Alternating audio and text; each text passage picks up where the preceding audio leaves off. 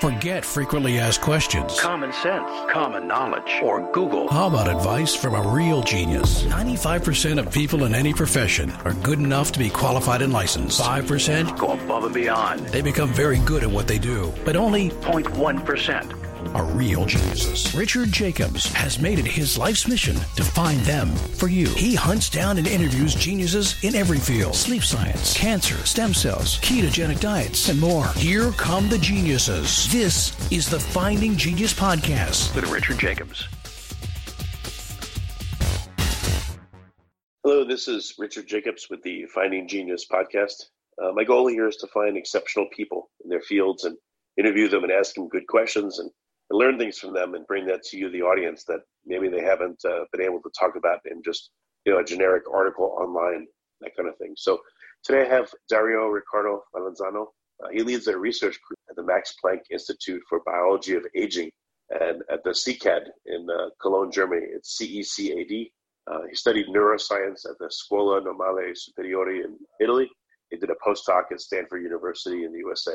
And the research we'll talk about is he's trying to understand how species in nature evolved long or short lifespans and the role of gut bacteria and how that changes during aging. So we'll go into that. And Dario, thanks for coming. Yeah, thank you so much for having me. So what are you trying to figure out about aging? Why certain creatures have the lifespan they do, or is it more of what's happening to their gut bacteria as they age? Yeah, it's true. I mean, there are different questions there, and one thing that really fascinates me, and I see this type of activity, this research activity that we conduct, really curiosity driven. It's really trying to understand how come different species live that differently. For example, there are species that live just a few hours, just a few days. Some invertebrates, some worms, some flies, mayflies, for instance. And there are organisms that live thousands of years, as far as we know. Some, for example, bristlecone pines in California. There are organisms that can preserve themselves for very long.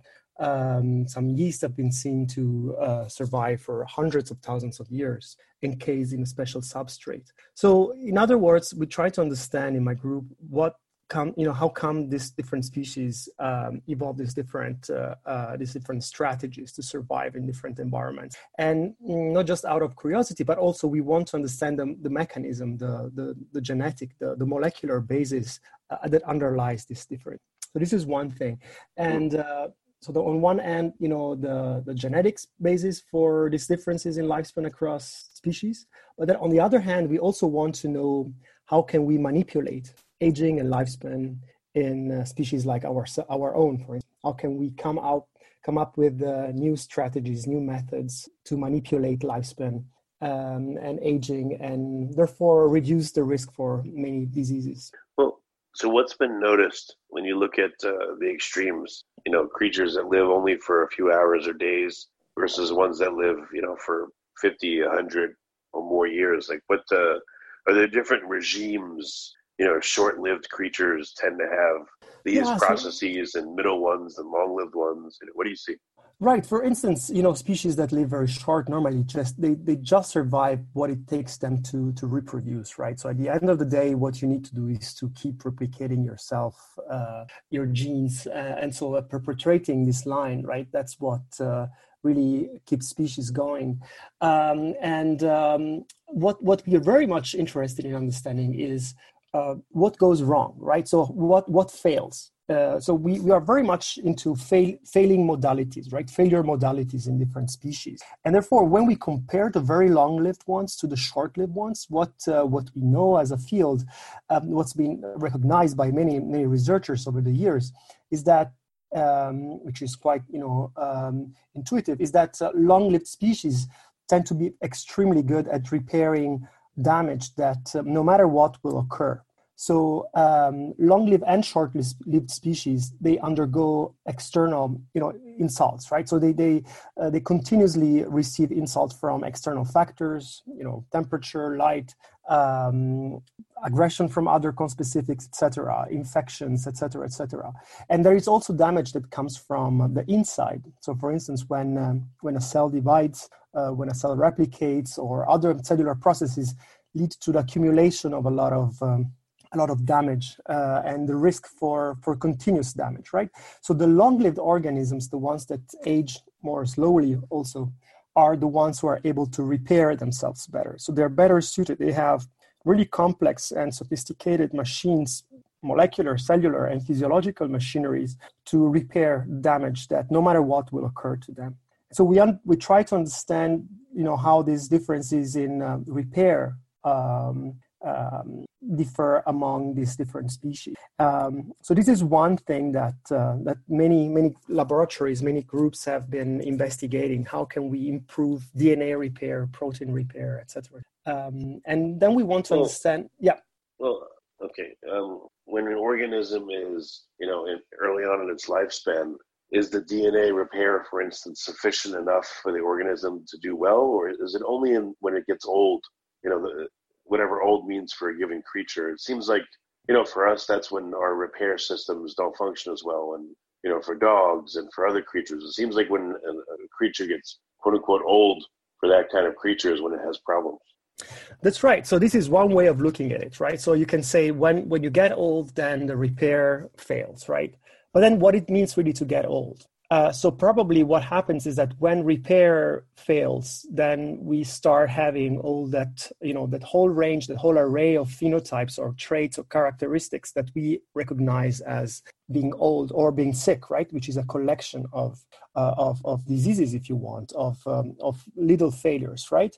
So aging can be like, the way you were posing your question is aging as a trigger for failure of repair, but there is an intrinsic actually crosstalk between all these repair mechanisms and initiation of the aging process. And to answer your question, what happens early on in life, even if you look at the germline, right? So those specific cells in our bodies, but not just in humans, but in any species in the world, the germline is really good at repairing damage that occurs to them. For example, DNA damage. They are extremely good, extremely protected from insult.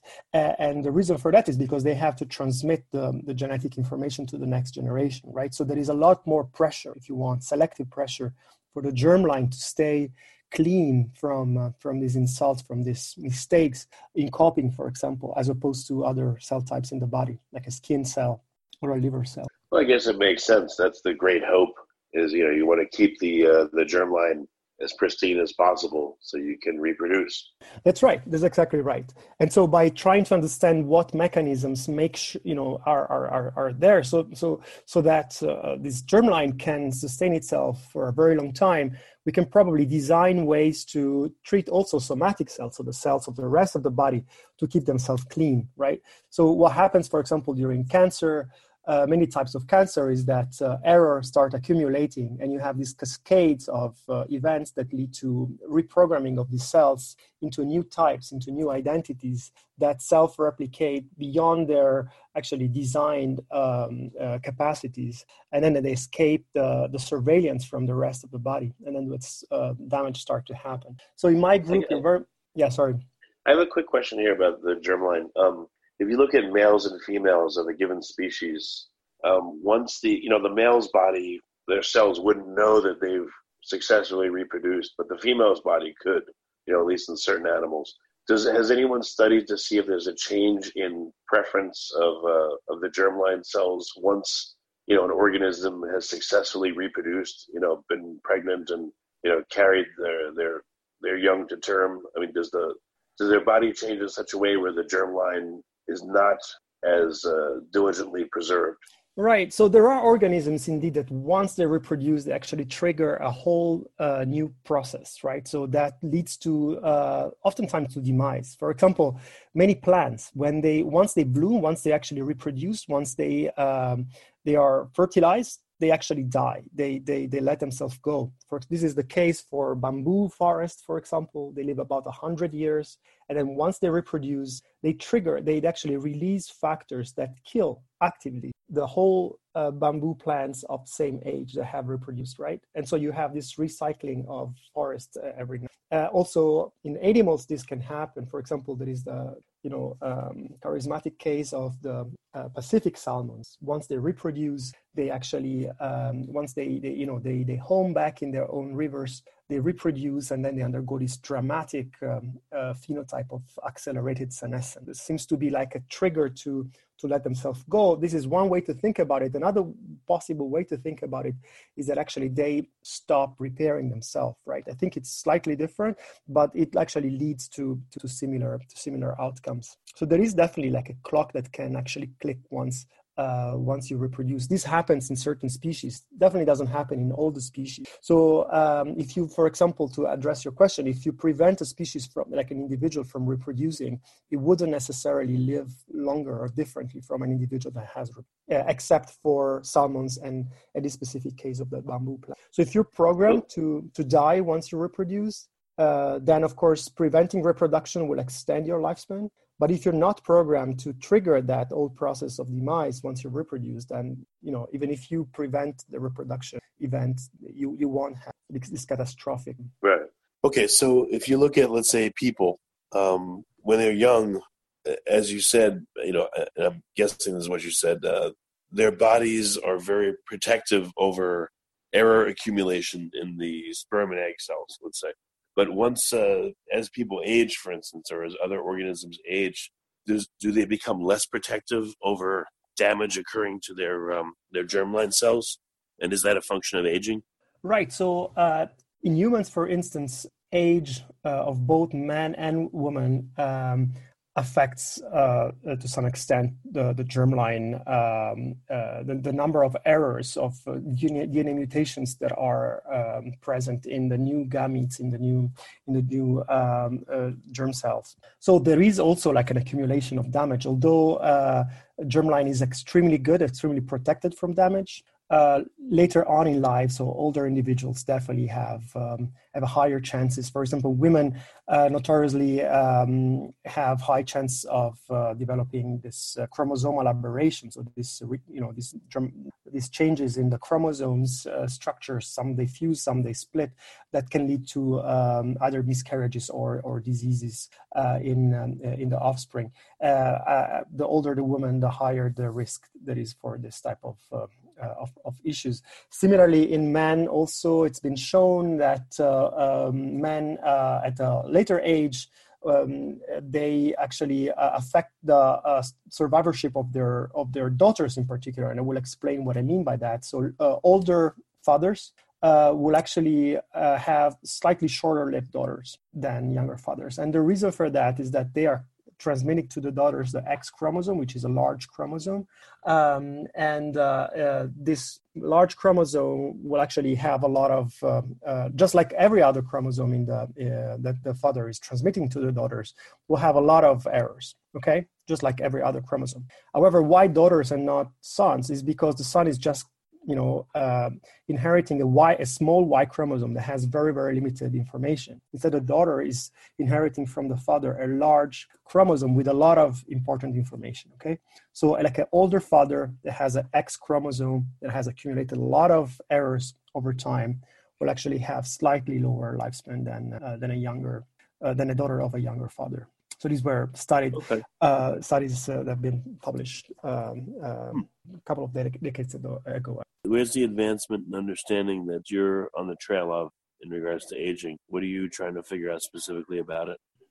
Well, I mean, the questions we try to ask and to understand are twofold. One is how species evolve different lifespans and aging strategies. So what is the genetic basis and the evolutionary trajectories that lead species to be long-lived or short-lived? And the other question is how can we manipulate lifespan and aging in species experimentally? How can we intervene on improving what we call homeostasis, right? So this process of balance, of equilibrium, of that manages to keep all the system in check. So for the first part, the evolutionary part, we are very much focused on short-lived fish that we study in my lab. It's African turquoise killifish, it's called. It's the shortest-lived vertebrate that we know of. So it's a fish that lived just about 4 months in the laboratory, but also in its natural environment. So we have developed together with other groups this fish as a new model system for aging. And we use it to study how species evolve short lifespan, because this fish is a particular case of evolution of short lifespan invertebrates, which are organisms like ourselves, right?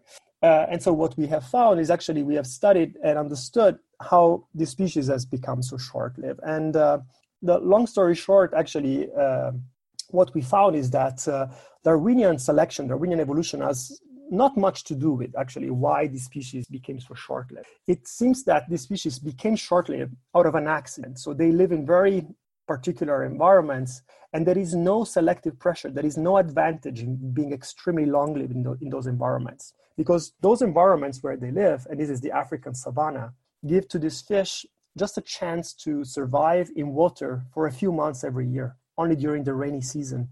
So these fish are perfectly adapted to grow as fast as they can during the wet season, to reproduce. And then there is no real strong selection to maintain the body for a long time.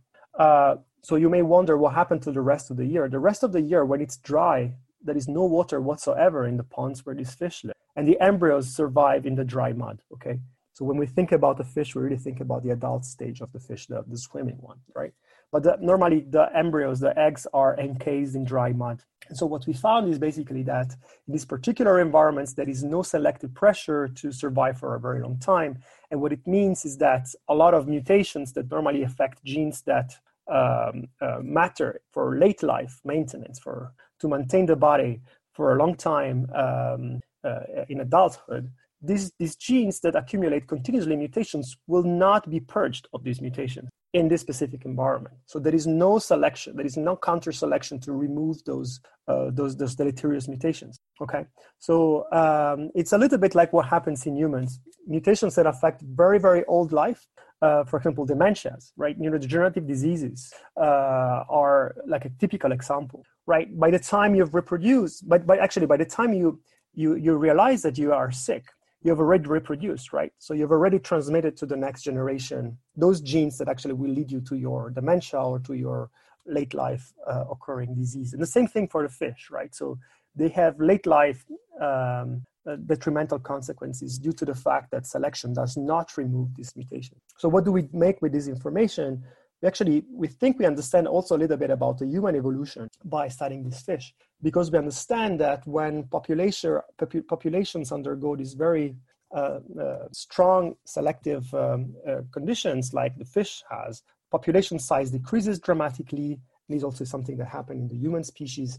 And selection normally under very small population size is particularly inefficient. So inefficient selection would mean that selection is not particularly good at removing deleterious mutations. So we think that part of the reasons why we age the way we age has to do with the weakened selection in removing these deleterious mutations that stick around. But what factors would, what factors would cause an organism to live longer or live less long?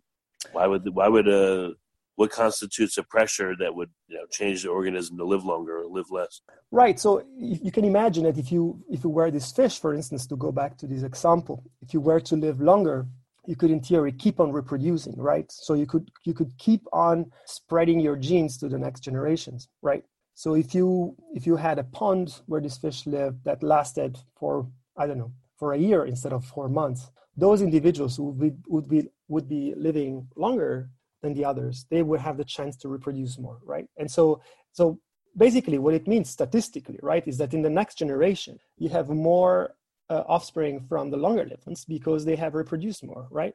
So you can see that would directly translate into a selective advantage. You live long and reproduce more, as long as there is a possibility to keep on reproducing for longer. But what if you have these fish and you're nice to them, you coddle them, and there's nothing that's pushes them towards death? They've got a nice environment. They get fed every day. You tap on the tank and say hello to them. I mean, that's right. There's supposedly no pressure then for them to die at their age. So why wouldn't they all of a sudden start living longer?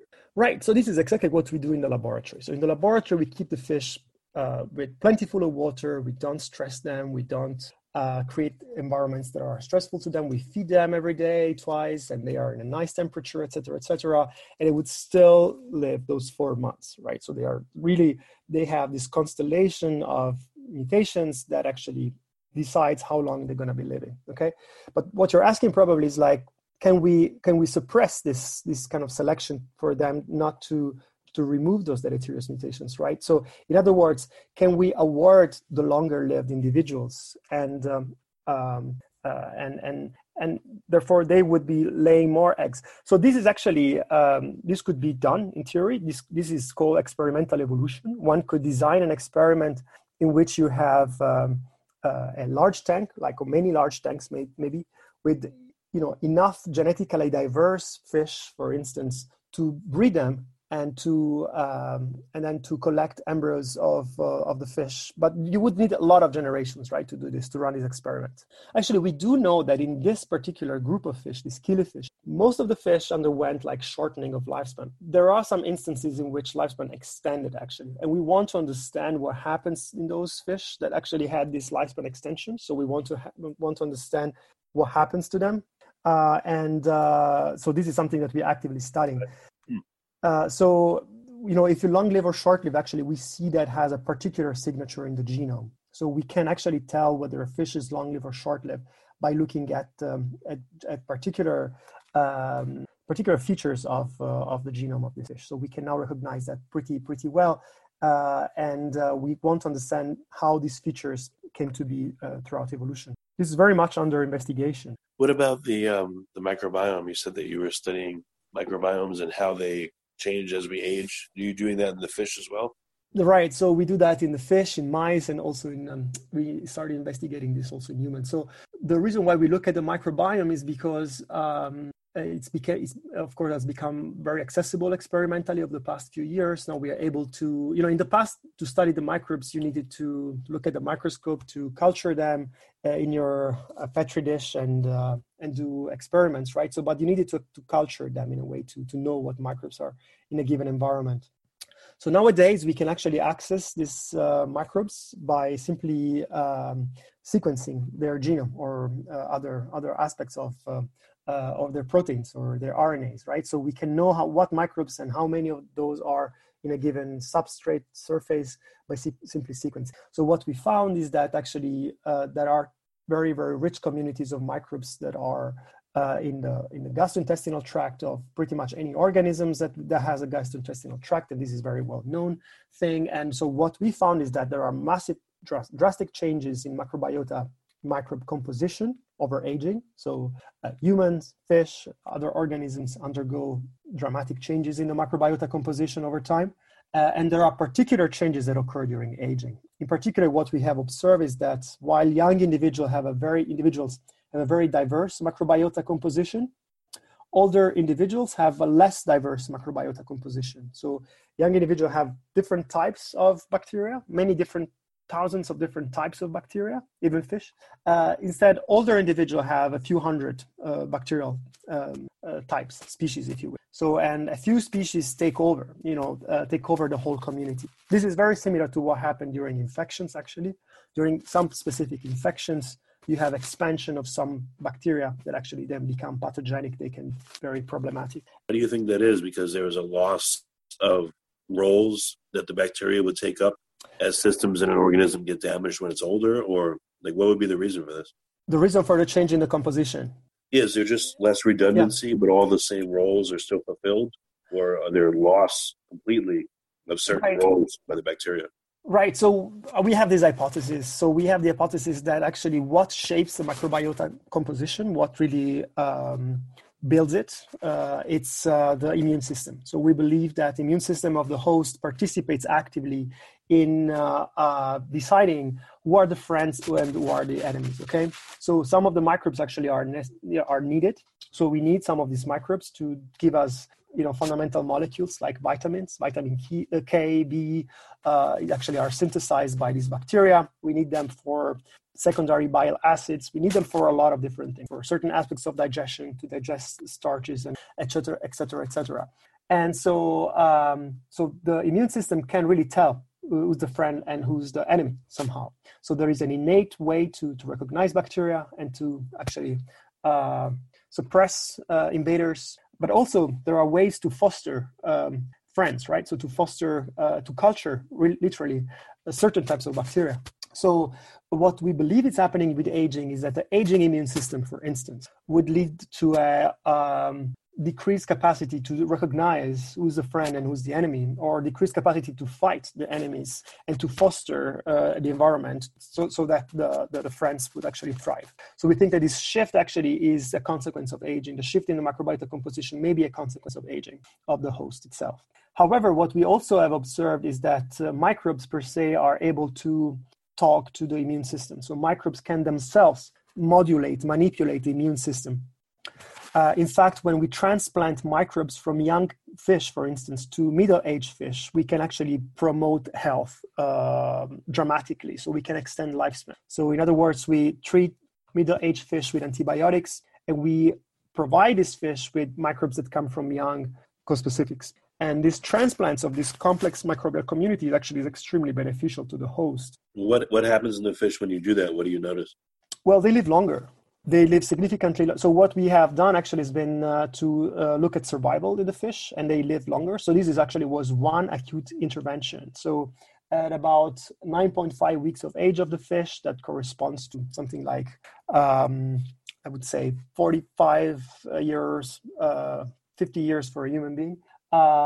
We treat the individuals with antibiotics. So we deplete the gastrointestinal tract of this fish from their own resident bacteria, and we provide them microbes from the intestine of young donors. And they stick with these microbes for a whole day. And we make sure that actually they really undergo recolonization. So we test that over and over. And then once we make sure that the recolonization actually happens, then we put the fish back in the normal tanks, and we just follow their life. And they benefit dramatically by this transplant. And it's not just the antibiotic treatment that is beneficial to them, because we of course have our control groups where we treat the fish with antibiotics, and we give them the same age microbes. Okay, so we compare treatment groups that receive microbes from either young or either the same age, or they don't receive any microbes, right? And then we compare lifespan among those guys. Also, we do a reverse experiment where we transplant microbes from old to young fish. And when we do that, nothing happens. So the young fish, they bounce back to where they're supposed to be at a young age. So they are able to reconstitute their own resident microbes. They are supposed to be there at that age. So that's why we think really that there is a active role and active contribution of features of the immune system to actually shape actively the microbiota composition at a given age. But now, this is still an hypothesis that we are testing. So now we are generating fish that lack this or that aspect of immune system, and then we do the transplant in that context, see whether the fish are no more able to actually benefit from the transplant. Have you sequenced the microbiome of the middle-aged fish that you transplanted the young fish microbes into over time to see if it reverts back to the the older profile, or does it stay with the young profile? That's right. So we did exactly do that experiment that you're referring to. So we could see that there is a acute shift to the younger state, and then it stays for quite some time. So we tested actually up to 7 weeks post-transfer. That for the fish is a very long time. But eventually it will go back to an aged microbiota. So it won't necessarily stay like that for forever. So we have an acute shift that leads to a long-lasting benefit. But what we don't know, for instance, is that if we do repeatedly this transfer, whether the fish would benefit continuously from this replenishment. So this would be an interesting experiment. I know this is it's not what you're doing, but I wonder what happens to the food that we eat or creatures eat. Has anyone done an experiment where they fed an animal or a person, like let's say old fish, middle-aged fish versus young fish? I mean, I wonder, again, this is way off, but when you're eating something, when you're digesting it, do you think there's any influence on the age of the thing you're eating? Are you getting some of its bacteria that would benefit you if it's younger or older? Are you somehow utilizing any of the DNA that comprises the food that you're eating, and is that affecting you? Has that ever been looked at? So are you asking whether we eat a young or old individual and whether this would affect our own microbiota? Is that what you're referring to? Yeah, has anyone done an Mhm. experiment like that where they only feed some kind of creature, old creatures, I don't know, let's say something eats, some Yeah, animal eats, rats, and they only feed it old rats versus young rats. Has anyone done right. that to see anything? I'm not sure whether this has been done. I mean, of course, when you cook food, the microbial part is completely filtered out. So you cooked food normally, if you cook it for long, you would deplete of most of the No, but most animals eat raw food. Right, absolutely. Yeah, you're totally right. So the in nature, in nature, there is this very interesting question of whether in nature old individuals stick around for long, right? So whether, but to go back to your question, I don't know whether predators select specific. Actually, as far as I know, predators, like big predators, tend to go after the sick and the either the very young preys or the sick and older ones, right? So but if they had to choose, I don't know if they would go for the adults, and whether there is a selection to survive on certain types of microbes. That's an interesting.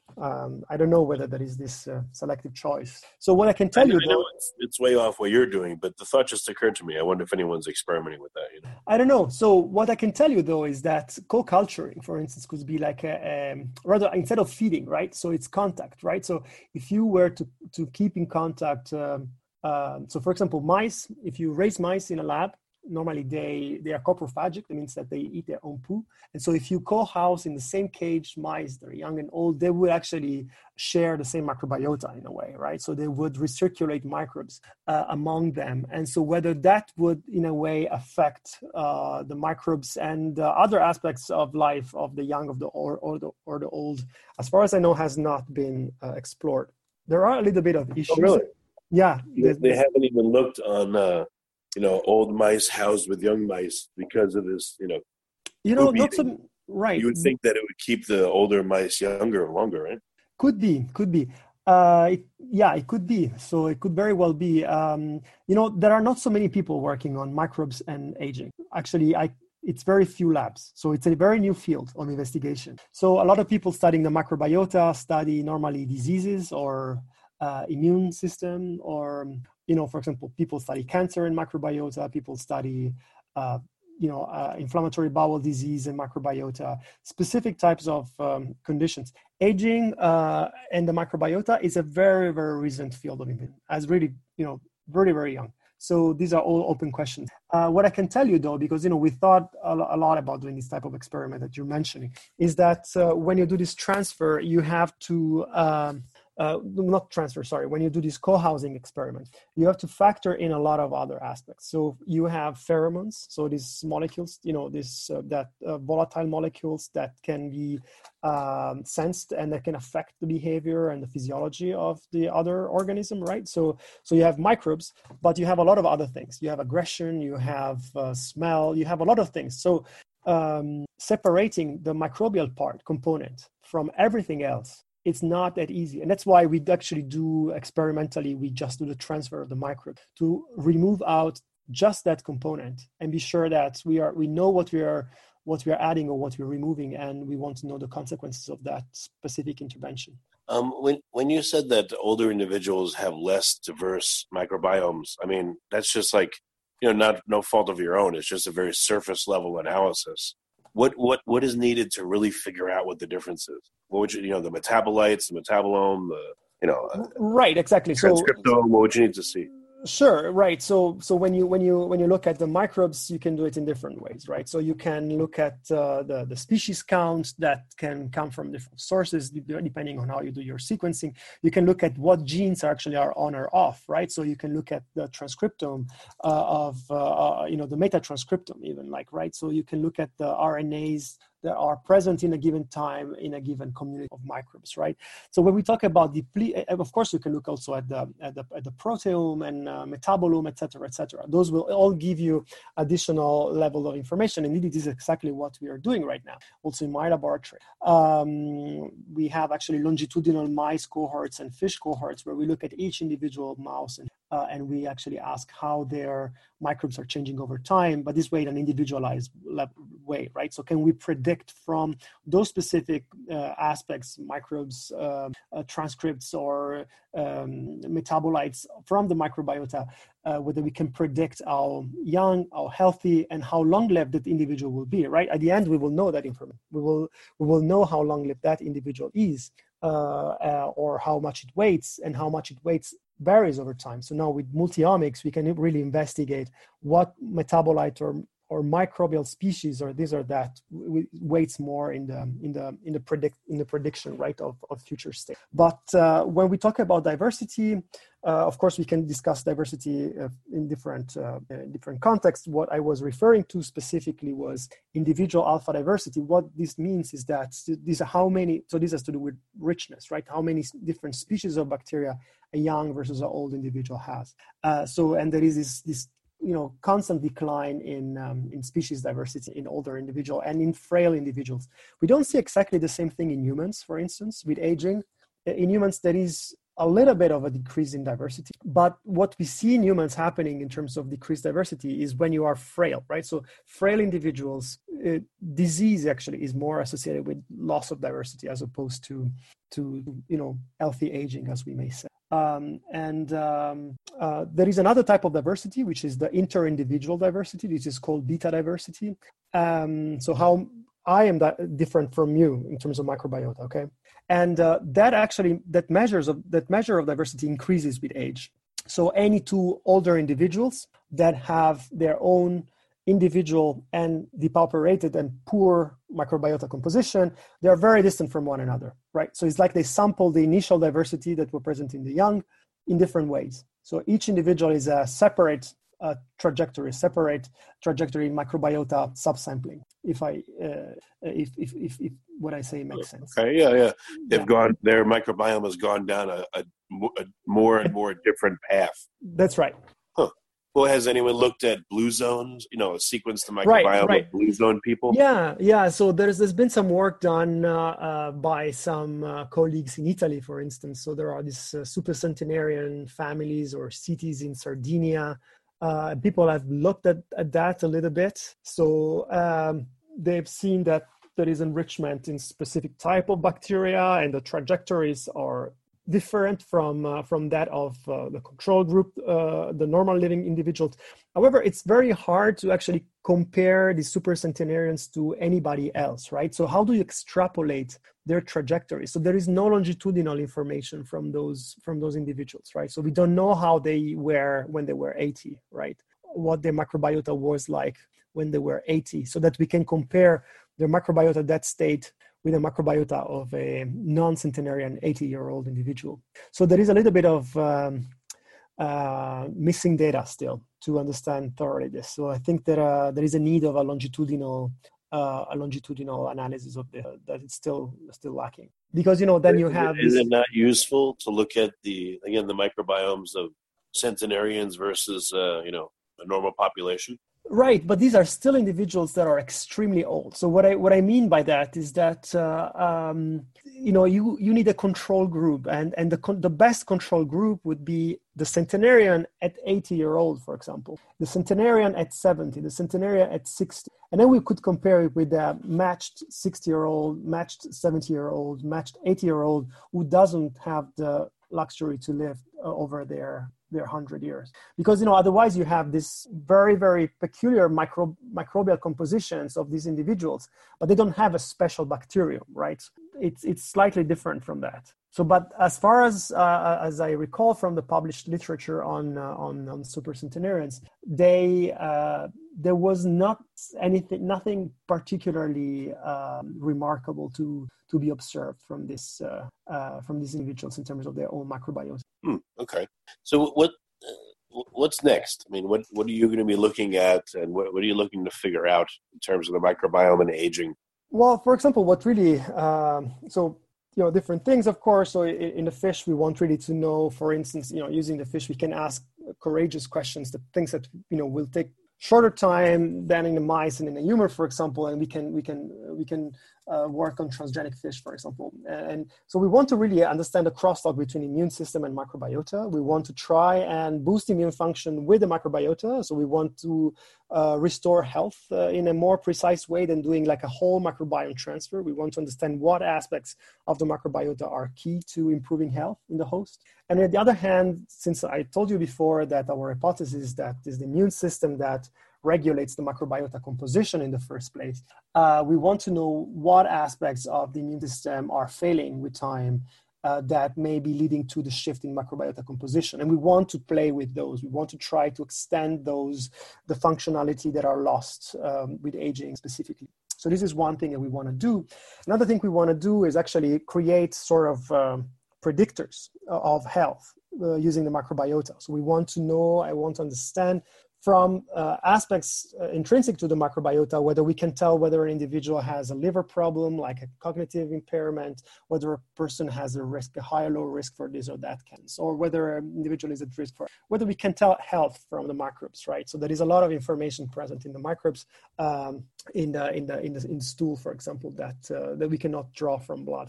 Another thing that really interests me is actually more interventional then. So we would like to also understand whether in humans there is any benefit in considering in this case specifically autotransplantation. So whether the same individual would benefit from receiving microbes from the same individual at an earlier age or in a state of better health.